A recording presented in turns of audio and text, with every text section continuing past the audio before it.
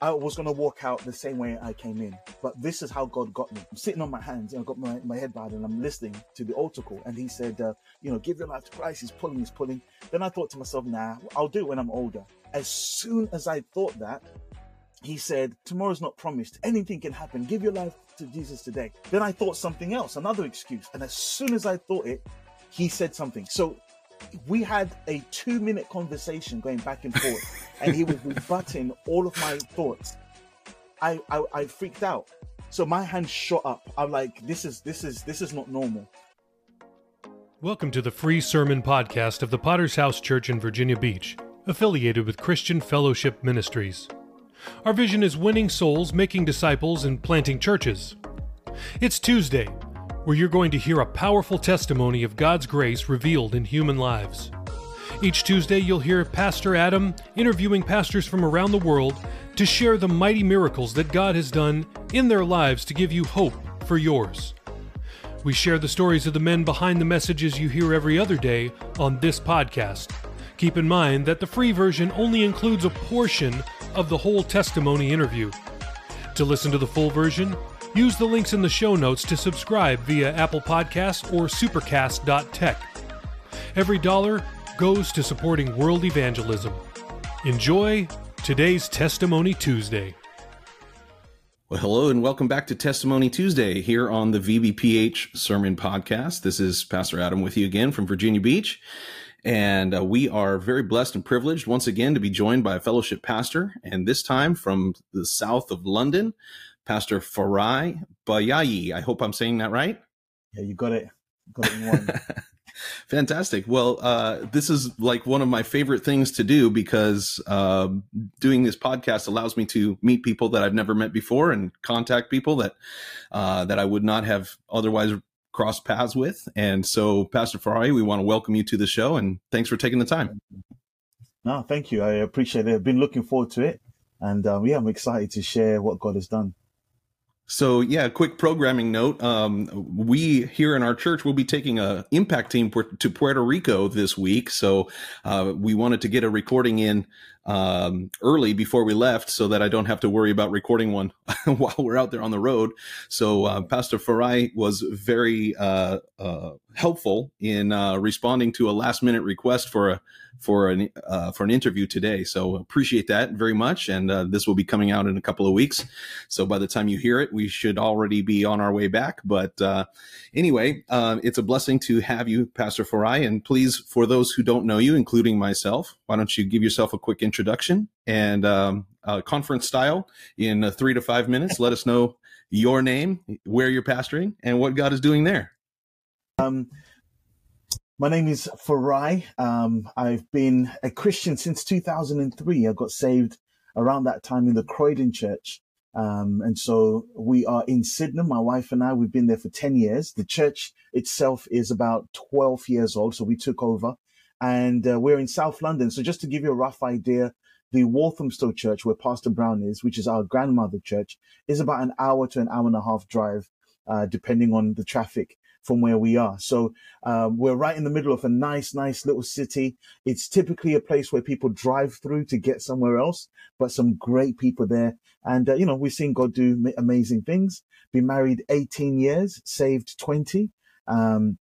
Got 3 children, 10, 8, and 6, and just thoroughly enjoying the journey of being crazy, being saved and serving God. It's been a blast, and I'm looking forward to more of what God's going to do.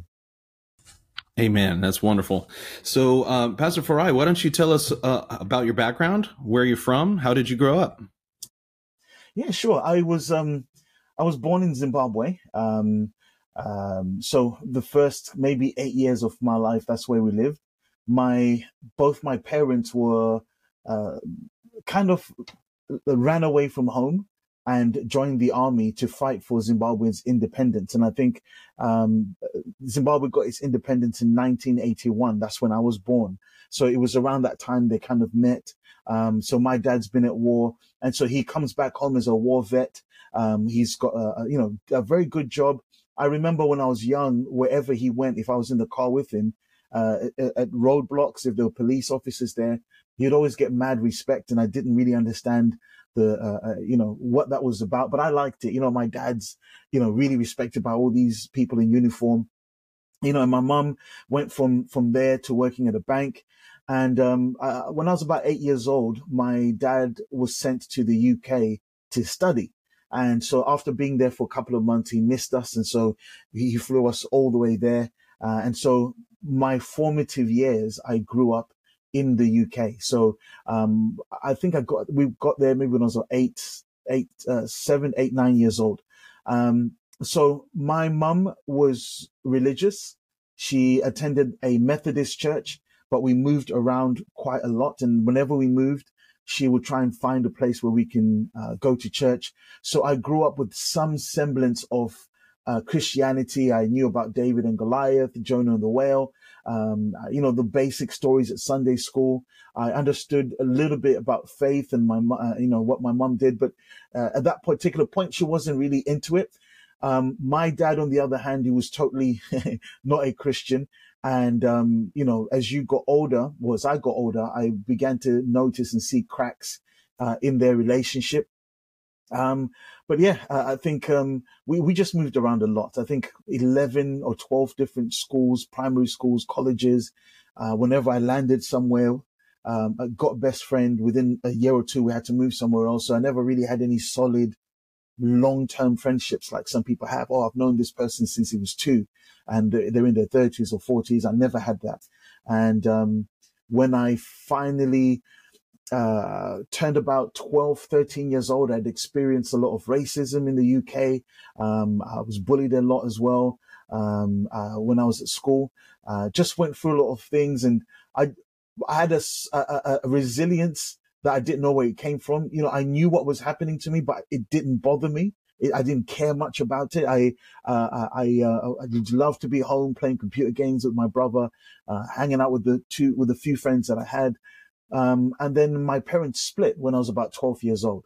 My father went back to Zimbabwe, and my mother stayed here in the UK, and she raised myself, my sister, and my other 2 siblings. And so eventually we went back to Zimbabwe. My mom stayed in the UK, but my siblings and I went to Zimbabwe. I'm one of 4, and I'm the firstborn. And I went to boarding school. That was something. And I'm 12 years old, 13 years old. All I've ever known was UK education. I'm in boarding school now. They're strict. They'll whoop you if you step out of line.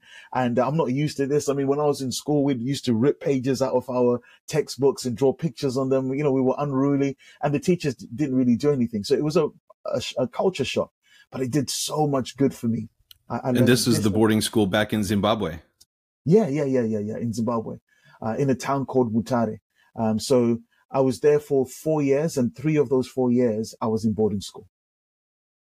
So I'm curious about the kind of the 2 different worlds that you saw. So up until 6 or 7 years old, you said you were there in Zimbabwe. You came to the UK, and then you had formative years there as well, and then going back to Zimbabwe. Yeah. So what was that? You said culture shock, and I can, having been a missionary, I know what that feels like, but can you describe the 2 different worlds and how that had an effect on you?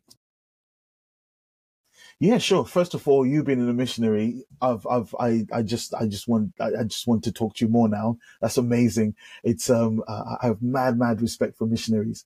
But growing up, all the memories that I had when I was younger, before we went to the UK the first time, it was still in me. And so I thought I knew what to expect when I went back. But when you're older, things may still be the same, but you're changed.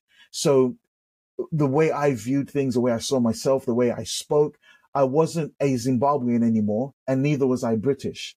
So it was just a very weird place to be, where the Zimbabweans are not really embracing me as a Zimbabwean. I was the foreign kid who has roots in the country. And when I was in the UK, I wasn't a UK citizen. I'm the foreign kid from another country. So it was just trying to adjust and find myself in that space. And so part of the culture shock really was just realizing that life isn't handed to you on a plate. You have to work hard and be disciplined. And all credit where it's due. My mum did her best, but you can only bring up a boy so far. There was just something about boarding school. It was an all male boarding school as well. So it was just men. We had to get up a certain time in the morning, have your shower by a certain time, ate at the same time. There was a competition about who would get the best grades. And so you're always pushed to do better. And it did a lot of good for me. It taught me things that I think I would not have learned when I was in the UK. So it sounds like you were pretty used to being an outsider, but maybe is it possible that in that boarding school you found yourself as part of a greater collective, and that also was the reason why it was helpful to you? Yeah, and it's interesting you say that, because anyone who was an outsider or who saw themselves as an outsider ended up in we ended up in a group. And so an interesting thing that happened in boarding school is they had this thing called a scripture union. And, it's like a Christian group. And so the first few days I was there, a few of the young boys who were in the scripture union invited me to come. And so I'm thinking, well, I go to church. I'm a Christian. Yeah, I'll go. I'll check it out and see what it's like. And so I went to their meeting. You've got Catholics, you've got Protestants, you've got Baptists, you've got all of these 13 to 14-year-olds, some 15, 16, all from different churches coming together under one umbrella. And, some of them would have been considered, geeks or whatever the word is now. And, but oh man, when I first went into that meeting, I realized very quickly that I wasn't what they were.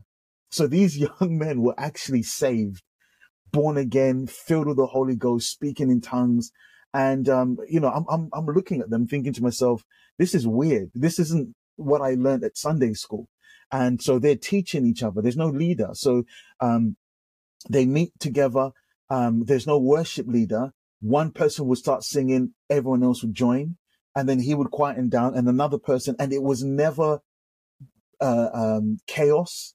That feeling when you are at a conference or a good church service and everyone is praying, and then all of a sudden there's a hush and everyone does it at the same time, and then someone gives a word. It was almost like that. We knew who was going to sing next, and it was just weird, but I loved it. But it made me realize very quickly that I wasn't saved, and it took about a month of going there before I realized, I need to actually do something about the condition of my soul. I was probably 13 or 14 around that time. So this is within a month of me joining the boarding school. And I prayed, I invited Christ into my life, and there was a radical change, like day and night after that experience.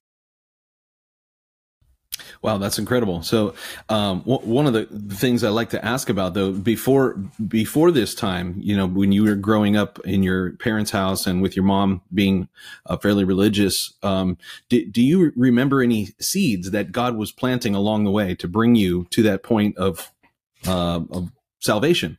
Only one thing that I remember very clearly was a conversation I had with my mum.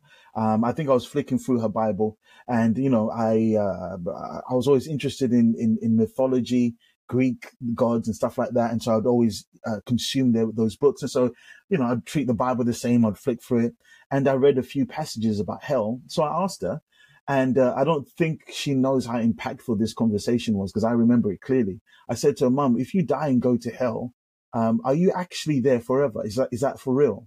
And this was before I went to the boarding school.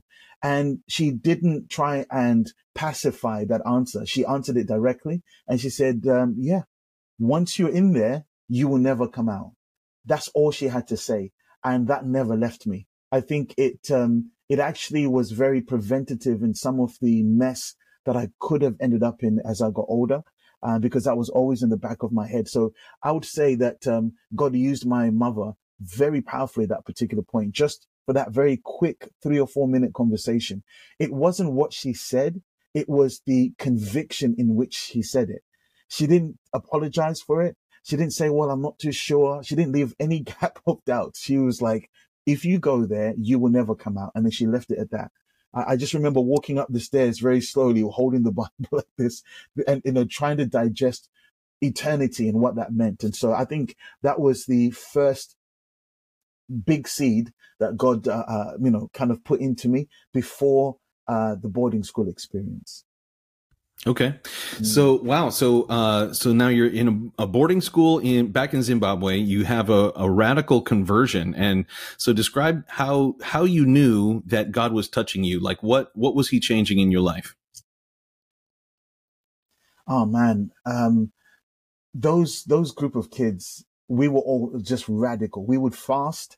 And again, when you're in a boarding school, everyone eats at the same time. So imagine about 15 or 20 young people dotted around the canteen, all not eating and giving their food to everyone else. And so everyone then is aware, oh, the Christians are fasting. We're, at this point, I'm probably 14, 15 now. Man, that's radical for a 14-year-old.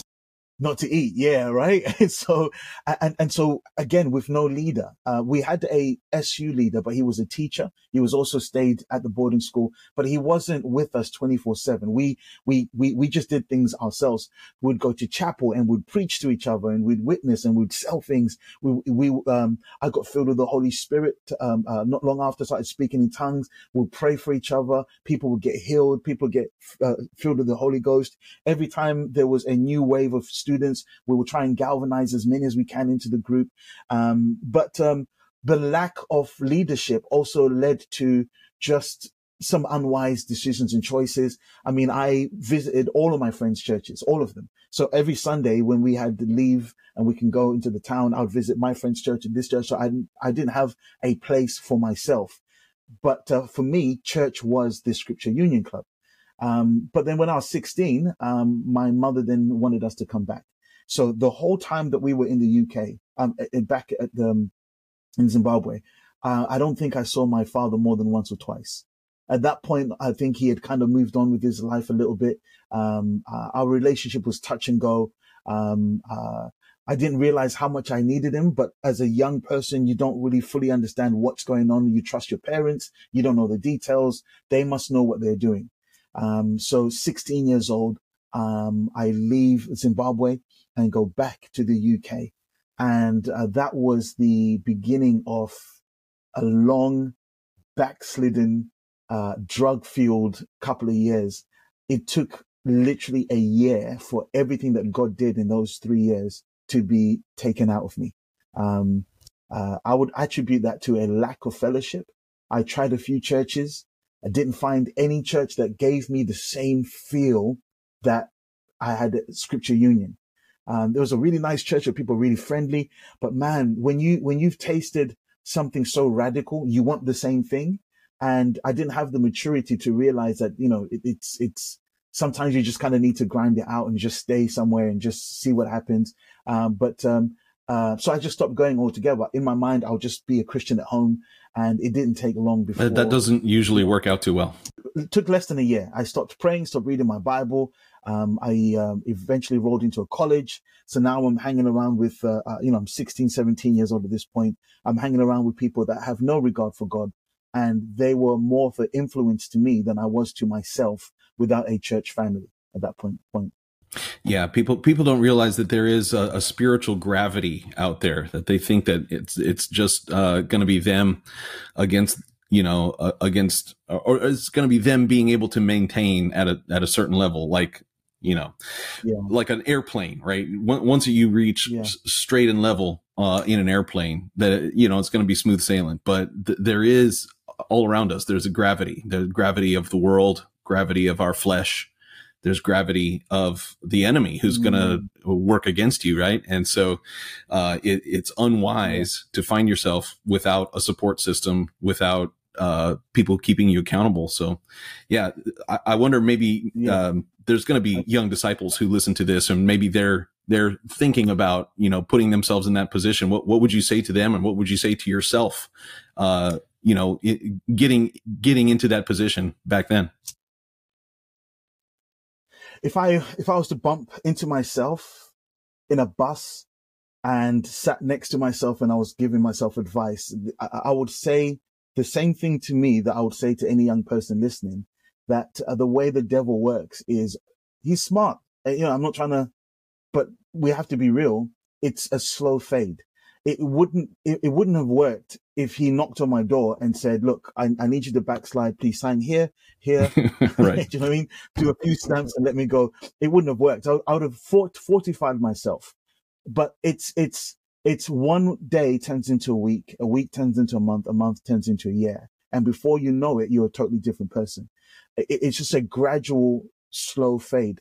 And so the advice then really, I would give myself is don't think that you are above backsliding. Don't think that you are, your spiritual experiences will carry you, long term. I found this so true as a pastor. We've had people come to our church and be miraculously healed by evangelists, and they don't come back. And I always scratch my head. You walked in with crutches and you left walking in your own two legs. I'm thinking, this is it. This is revival. I'm going to see that person next week. They're going to bring 7 other people. Look at what God has done. But I learned very quickly that those experiences are very powerful and very needed, especially for furthering the gospel. Spiritual experience in of themselves don't keep people. It's an ongoing, consistent relationship with God lived in a community that sustains people. So if you never have a deep spiritual experience, or you envy that, as long as you have Christ, you have everything you need. And we thank God for those, but it's that consistency of just grinding, having, being accountable to someone else, growing in that arena. And so I wish I knew that, because I would have saved myself a lot of the issues and heartache I faced as a result of slowly backsliding. Yeah, that's true.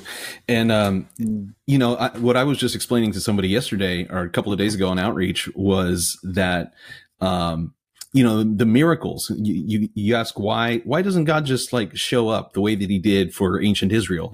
How come there's not these plagues of Egypt, or how come there's not water from a rock, or from, why doesn't God do these huge miracles anymore in that same way? And I think the reason is because when God did provide those massive miracles, like which generation saw more miracles than those people in the desert?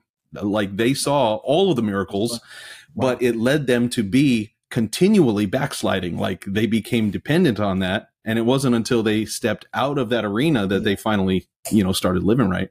And so the miracle themselves, like exactly like you said, the miracle itself, the sign and the wonder is meant to be a sign to the unbeliever, not to the believer. So, it's something to draw people in. It's a signpost. It's a billboard for the kingdom, but it's not the kingdom. And we gotta adjust our mentality to that. So, did you want to react to that at all? Very good.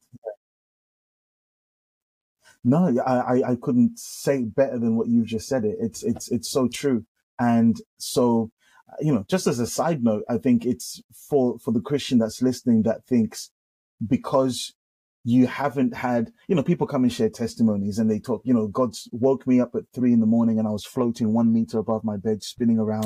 There was a light in my room, and, there was angels with banjos, and I was like, God, and I knew what, and then you look at your life and you think, well, I haven't had that. I prayed, and I don't feel like anything happened, but I've been still coming to church, and, there has been changes in my life. Hey, that's valuable. That is so valuable, because the greatest miracle that could ever happen to anyone is having their heart changed, being born again. Out of any miracle that you can ever see, greater than the parting of the Red Sea, the raining of fire and hail, seeing angels. It's just a heart that was dead being made alive in Christ. That's the greatest miracle. Amen. I'm so glad you said that, because there's people, and I was one of those people that was like, hey, I don't feel very spiritual, but just the fact of believing the gospel and having sins forgiven, that is enough. And we really need to remember that is the end all be all, right? So, okay, well, take us back to your trip back to the UK, and you're falling into some bad places. So how did that go? Like, where did it end up? Yeah, great question. I think I'm just trying to go. I haven't had a chance to actually do this ever, so this is very good for me as well. Makes me remember what God has done. But uh, I remember, I'm starting to notice girls. Um, uh, I still have that thing in the back of my mind, so I haven't this whole time I haven't stopped believing that God exists. I'm just not talking to Him, and it's compartmentalizing, if I pronounce that right. I don't want to open that door. I've shut the door. God's in there. I know He's there, but I don't want to open the door, because if I do, excuse me, there's some things in me I'm going to have to start to address. So fast forward a few years, I'm hanging around with friends that are smoking cigarettes. So, I want to try it. I want to see what this is all about. I've got no restraints. Again, my mum, she's a great woman, but she wasn't saved at that point. So, she was against a lot of the stuff that I was doing, but I'm smoking cigarettes now. And, I kind of like the way it feels. My friends at college say, hey, listen, man, we're going out afterwards. We're going to go and drink. I didn't have a lot of money, but they would buy me drinks. And so I'm drinking alcohol now. I'm like, wow, I'm experiencing new things. And I'm drinking alcohol. And I was into music at that time. And so I tried to produce and write as much as I could. But, it's just a hobby. My life really took a major change, because I was still a good kid. I just did bad things to myself. But I was respectful to elders. I was kind to people. It's that kind of stuff.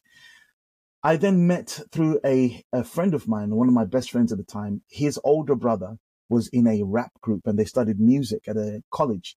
So, because I was into music, I said, "Oh, I want to go with you and see what it's like." And so I met his friends, my best friend's older brother. I went with him to meet his friends, all older than me.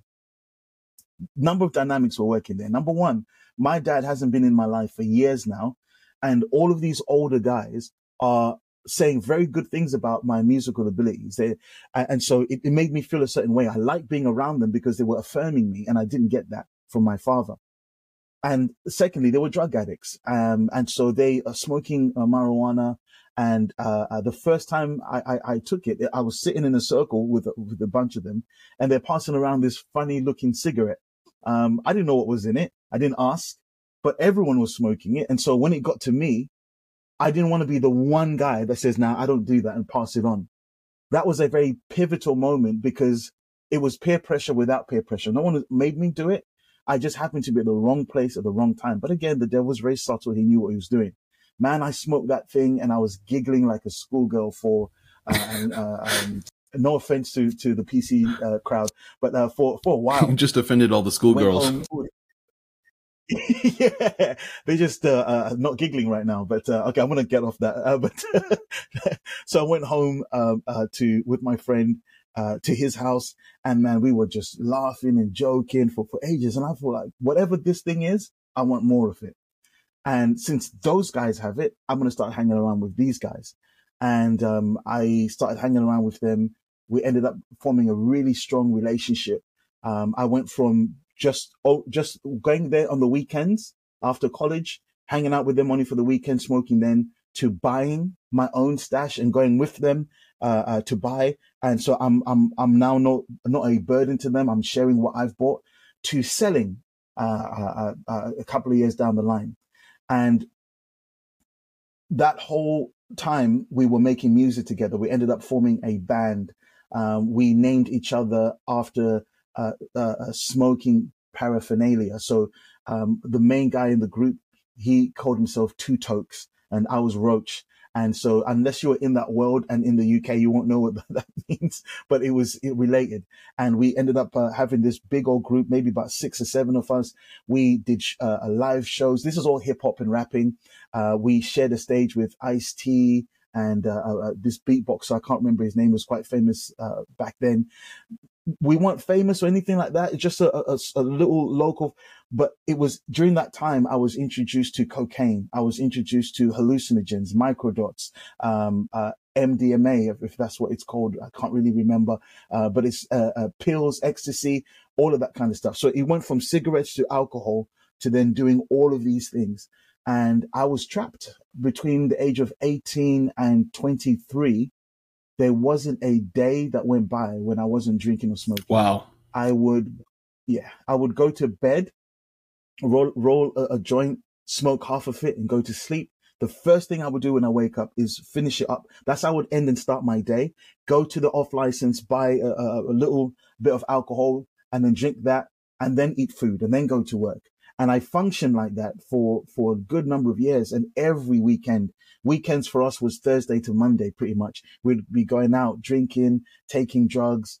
And, then at one point I had a really, really bad trip. And that kind of jolted me a little bit. And I was never able to really communicate what happened until I heard a similar testimony. There's a guy who shared his testimony about a bad trip that he had, and he was able to put into words what happened to me, which then gave me the ability to then share it better.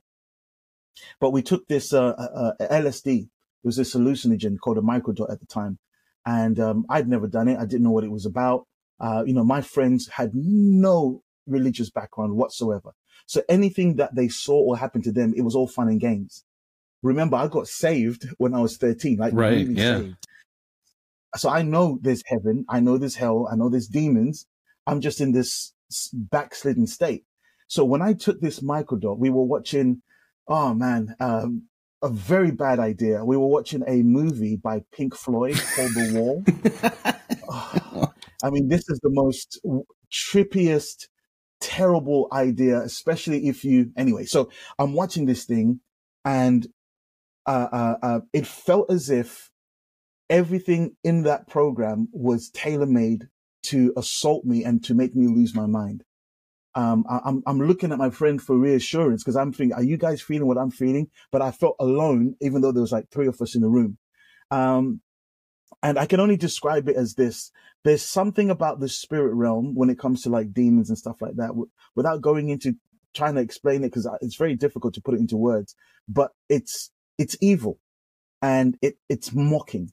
Those are the 2 things I can really say I experienced: real evil and mockery, where it's things like, who do you think you are? You think God will accept you? Look at your physique, look at the way you look, the way you speak. You'll never make friends. When you have these things playing around in your mind over and over, it really is a demonic hatred for human beings made in the image of God, trying to belittle us. And I experienced that in a concentrated way. I thought that I was going to lose my mind. In my mind, I was thinking, by the time this movie is finished, I'm going to be in a loony bin, because I was becoming slowly unhinged. It was like the way I was thinking was unraveling. You kind of like unravel like something cotton, and you pull on the string. That's how I felt my mind was doing. And so by a miracle, by the time I woke up the next day, I was still intact. But it changed me. I thought to myself, you know what? I am never going to do that again. But I still drank, I still smoked weed. And when I was 22 years old, I started to hear voices in my head. And so I decided I'm done. I'm not going to smoke anymore. I'm not going to drink anymore. And I lasted. I mean, I did very well for about 4 hours before I realized I can't stop. What I loved, because I deliberately described it as something so nice at the beginning. I was giggling. I was having fun. We were watching movies, and I saw things in the movies that I wouldn't when I was sober. It was so much fun, but now I'm bound. I want to be free, and I can't. I want to stop smoking, but I can't. Every time I try, I get irritable and angry, and for no reason. Every time I try and stop drinking, someone pulls me back into it. And so, that old saying, sin will take you further than you want to go and keep you longer than you want. That's exactly what happened to me.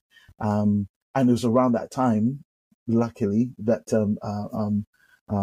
my sister started going to church, and so the salvation story is coming. Wow. I'm going to pause there. I do have 2 questions before we start that story. The first question I have is regarding weed, because here in the States, I don't know how it is there in UK, but there is a huge movement here to legalize marijuana and for recreational use. And people are saying, what's the use? It's not a big deal. It's just the same as or not any worse than drinking alcohol. since I don't have that experience, I wonder if you could speak to that, because I don't think this has ever come up on our show. But what would you say to people who say, why is it such a big deal for me to be smoking weed recreationally? It's interesting you say that. We just had a conversation with our church last week, actually, about gray areas, because people do make that argument. Well, coffee is addictive. And it's also bad for you. So it's chocolate in excess. So if I can't drink alcohol or smoke weed, then might as well ban coffee and all that kind of stuff. But the thing is, with my experience, is there are certain things that you do that open the door to spiritual activity. And drugs is definitely one of them, and weed is definitely in that category based on my experience.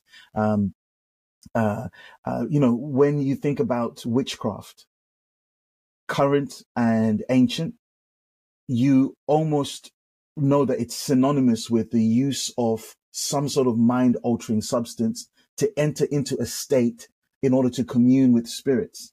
And so, people do it because it works, but you're opening doors that shouldn't be open.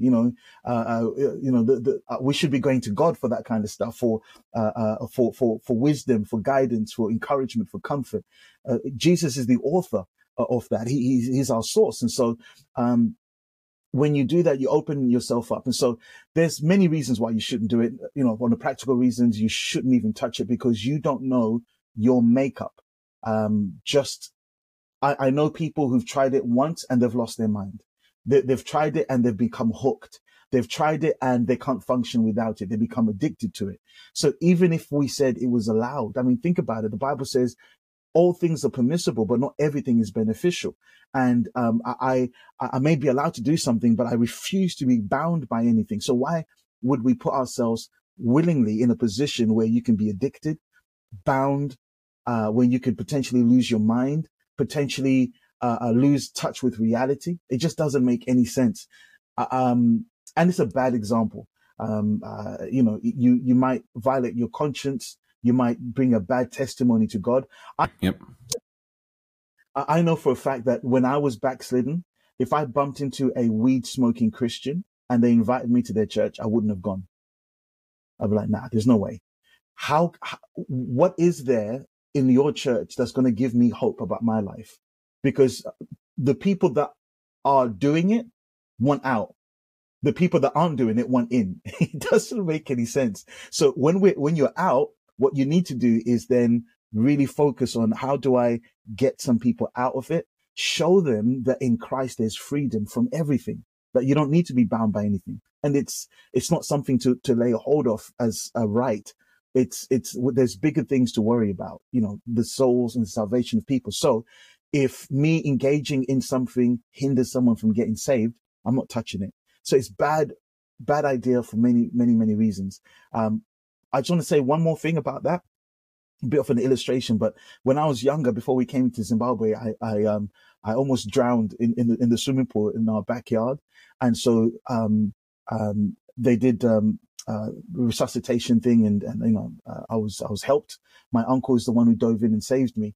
But I found out many, many years later, when I was thinking that story through for an illustration, that some people drown, are rescued from the water, but then die hours later from secondary drowning, even though they're outside of the water.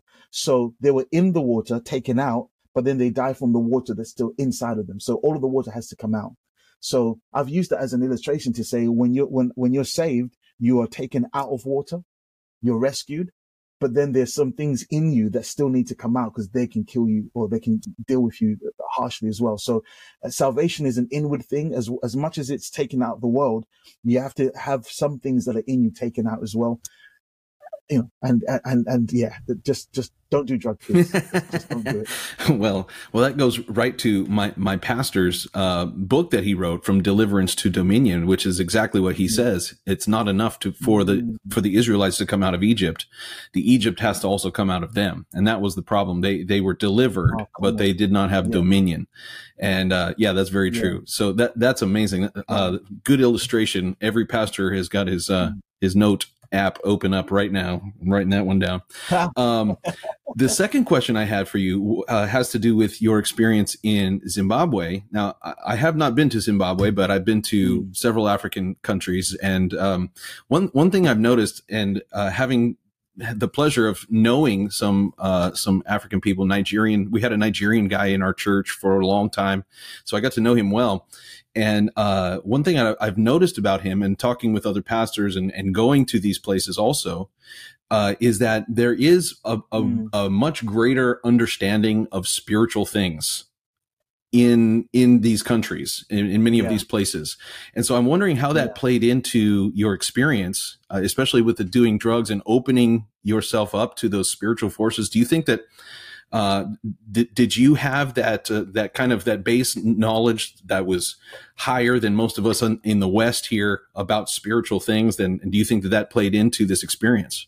Yeah, I think part of the reason why I had the bad trip was because I could sense something was wrong, right? In hindsight, I don't know if you or your listeners have ever had the experience of being held down and you can't move in the bed as new converts, especially, or when you can just feel there's a presence in the room, and late at night you get up and you pray over your children, you cast it out and you can feel a tangible difference. That's looking back, that's what I was feeling in the room. But for me, it was the drugs. But because I was aware of the spirit realm, I was able to, it was more scary because you're like, okay, this is actually demonic. Whereas if I was unchurched at all, it's a bad trip, or it's fun. It's something, you sing things that are not there, something that you can tell your friends afterwards. So part of the experience then was, it was almost like whatever was happening to me, it was like the forces outside of my own imagination that was operating knew that I knew that they were there. It's really weird, but it's like, yeah, you're not the same as these guys, so we're coming for you. And it was like a torrent of thoughts just flooding through my mind that was just trying to unravel me. And it's just by the grace of God. Just to give you an idea, there's one particular point I'm trying to sleep. And I could almost hear these voices saying, "Oh, just leave him alone. Leave him alone. He's had enough now. He's had enough." And then there was just silence. It's like, okay, I can think again. I'm in my own thoughts. And then it was like a few seconds later, they all start laughing. It's like, yeah, right. We're going to leave you alone. And then boom, it started again. So it's like, yeah, we're coming for you. Because of my formative years, I was in the UK and pretty much unchurched. I think that the experience I had getting saved at the boarding school played a major part. In terms of the spirituality in Africa, generally speaking, I think it's just, there are some groups of people in some countries that are more aware that there's a spirit realm. They just grew up around it. You hear stories of people going in to visit their in-laws or friends and telling their children, don't eat whatever food they give you, because in their minds, some people would put something in your food or pray over it or do something. So there's a culture of witchcraft, a culture of spiritualism, a culture of church. And so you're always heightened, things happen and you kind of relate to the spirit realm. And I believe that the UK and America and some parts of Europe were like that. It's just that the secularism has it's waving its flag quite strongly from when we took the commandments out of schools. I remember in this country, we used to pray in assemblies before school classes. They took all of that stuff out. So the generation that's growing up have no reference points, and they think in a more secular way, and they are losing that grip on reality, because reality is that there's a spirit realm. Yes. And with losing that grip, you start to make foolish decisions and choices because everything is secular. The unfortunate thing is, I think that unless something changes as time goes on, Africa, certain parts may end up being the same. I went to South Africa twice for an impact team, international impact team. The first time I went, man, the school kids, the locals, they lapped it up. Everything we did, everything we touched turned into gold. The concerts we did were packed. When we were on the streets, it was the second time I went, which was probably 7 years afterwards. They couldn't care less.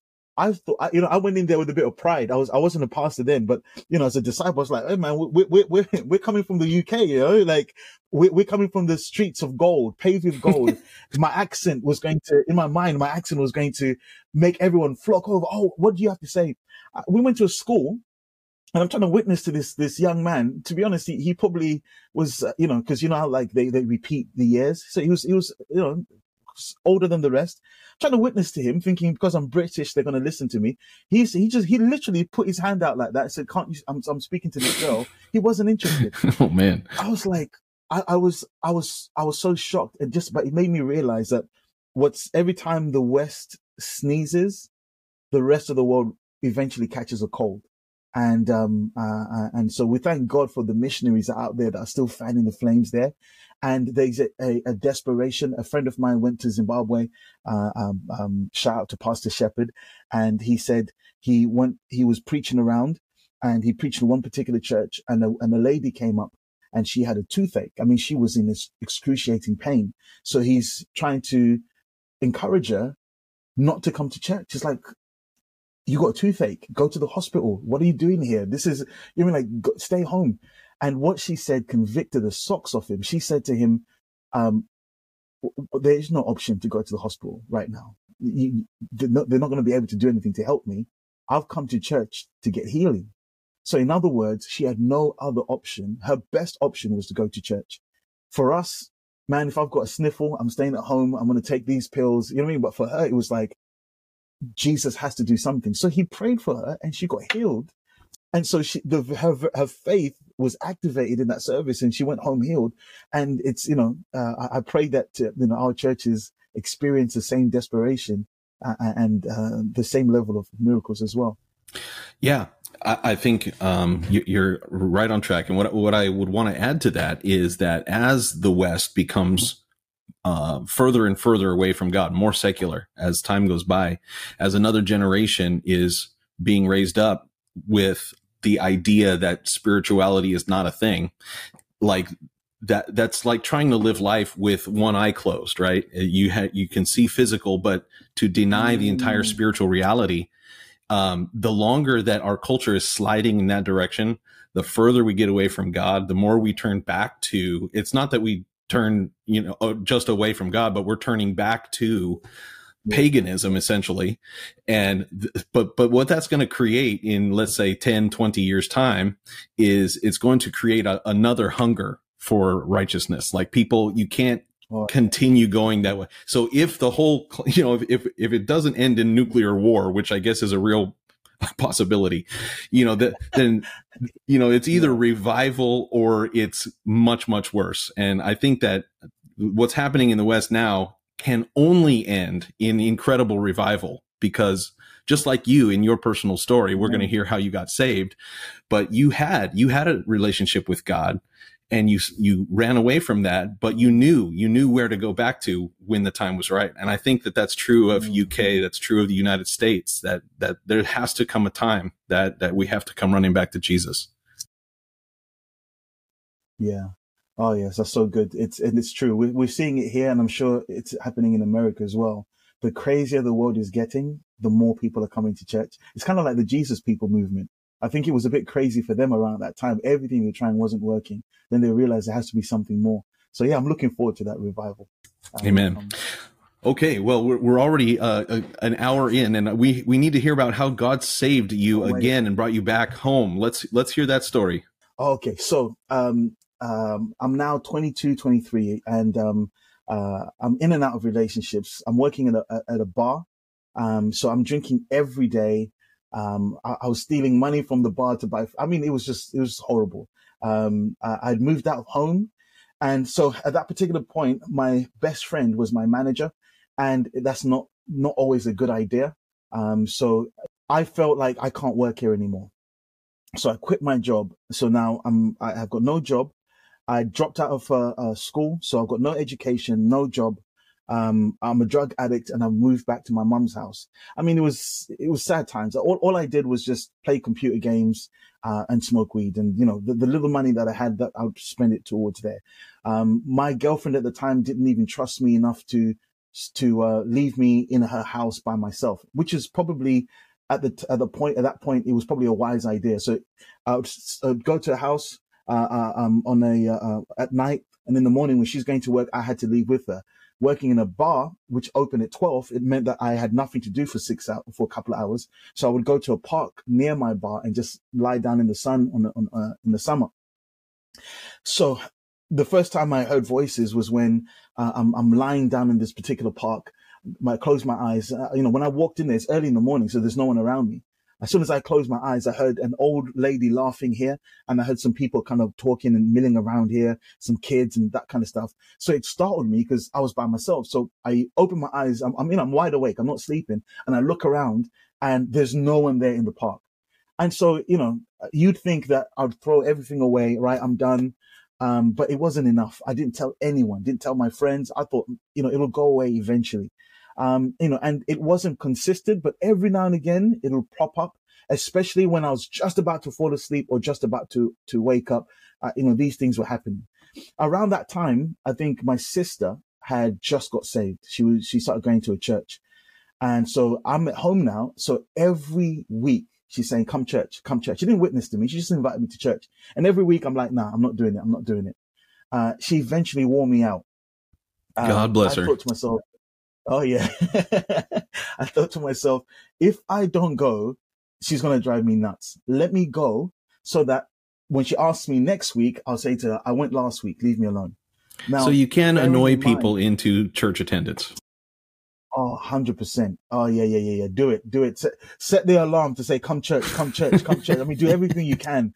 Actually, no, don't do that. But, she was very effective. I mean, the thing is, it was annoying because I was convicted.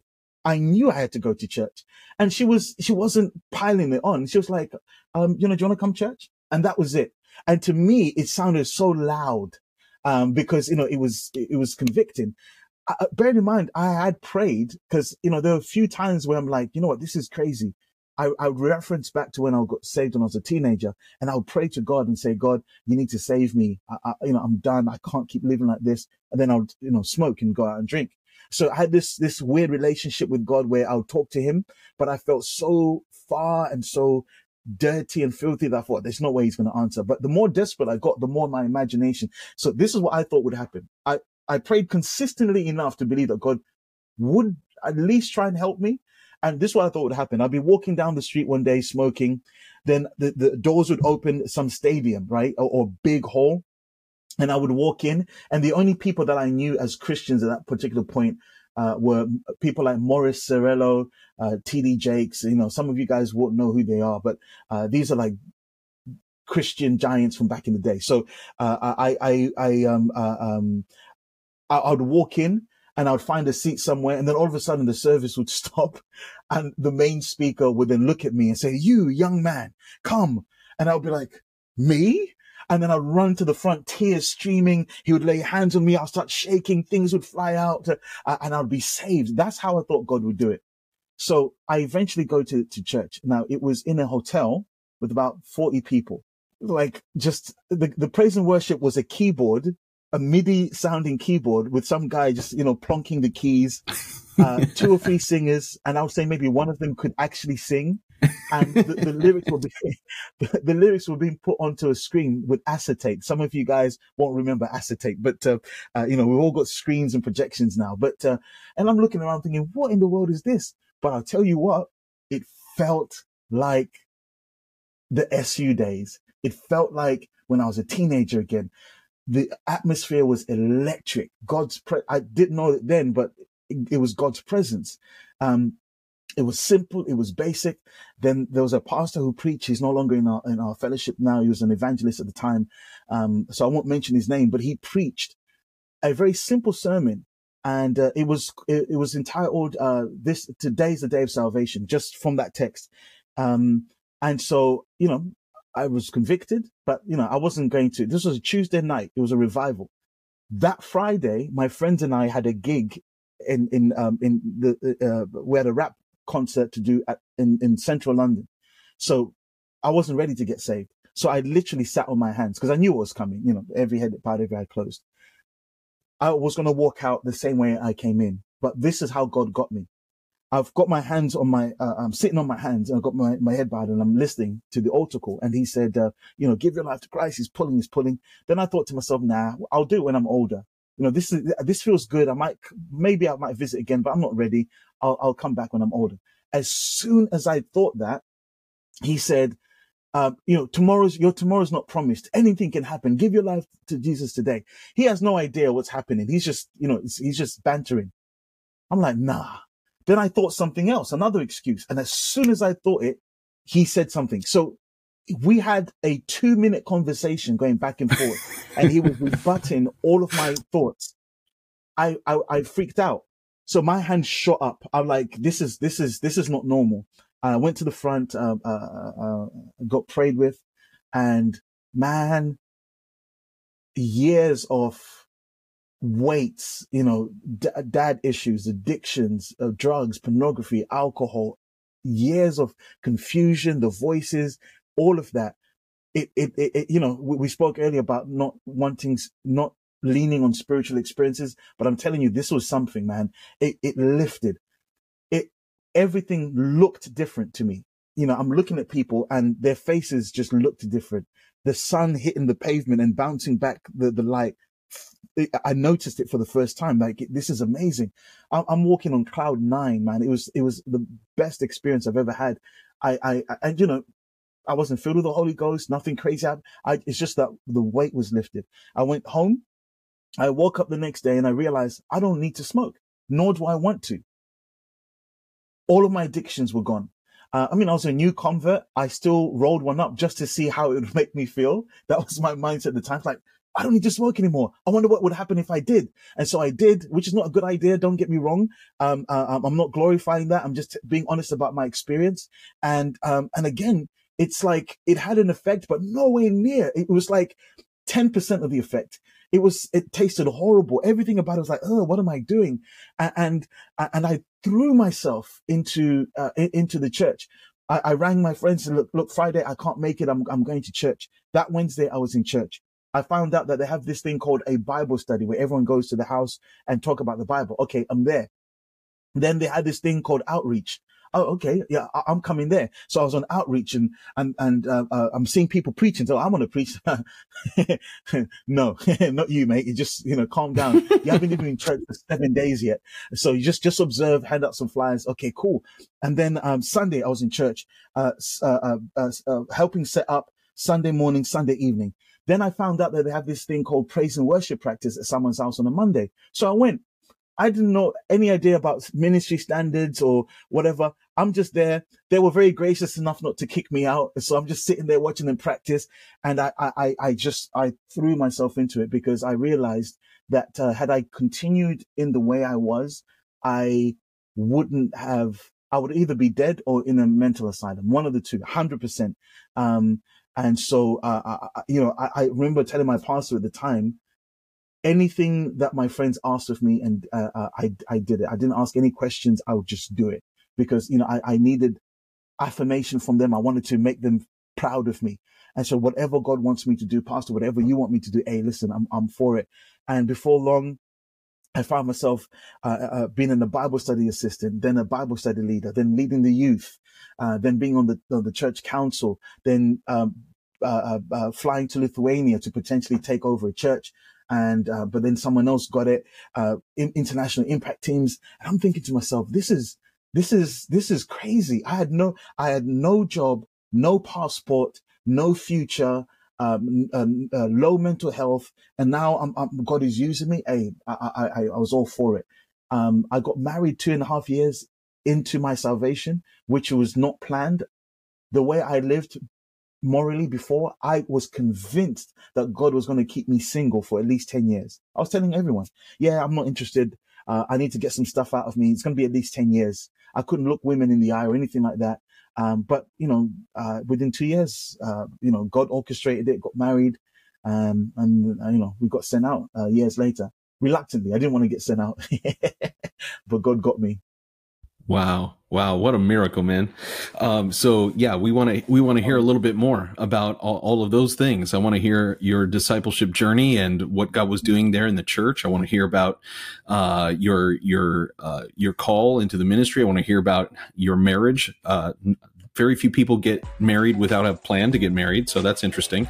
I want to hear that story, and then I want to hear what God is doing in your current present situation. So we're going to save that for after the break and for our premium subscribers. So we're going to take a quick break here, and we'll be right back with the rest of the story.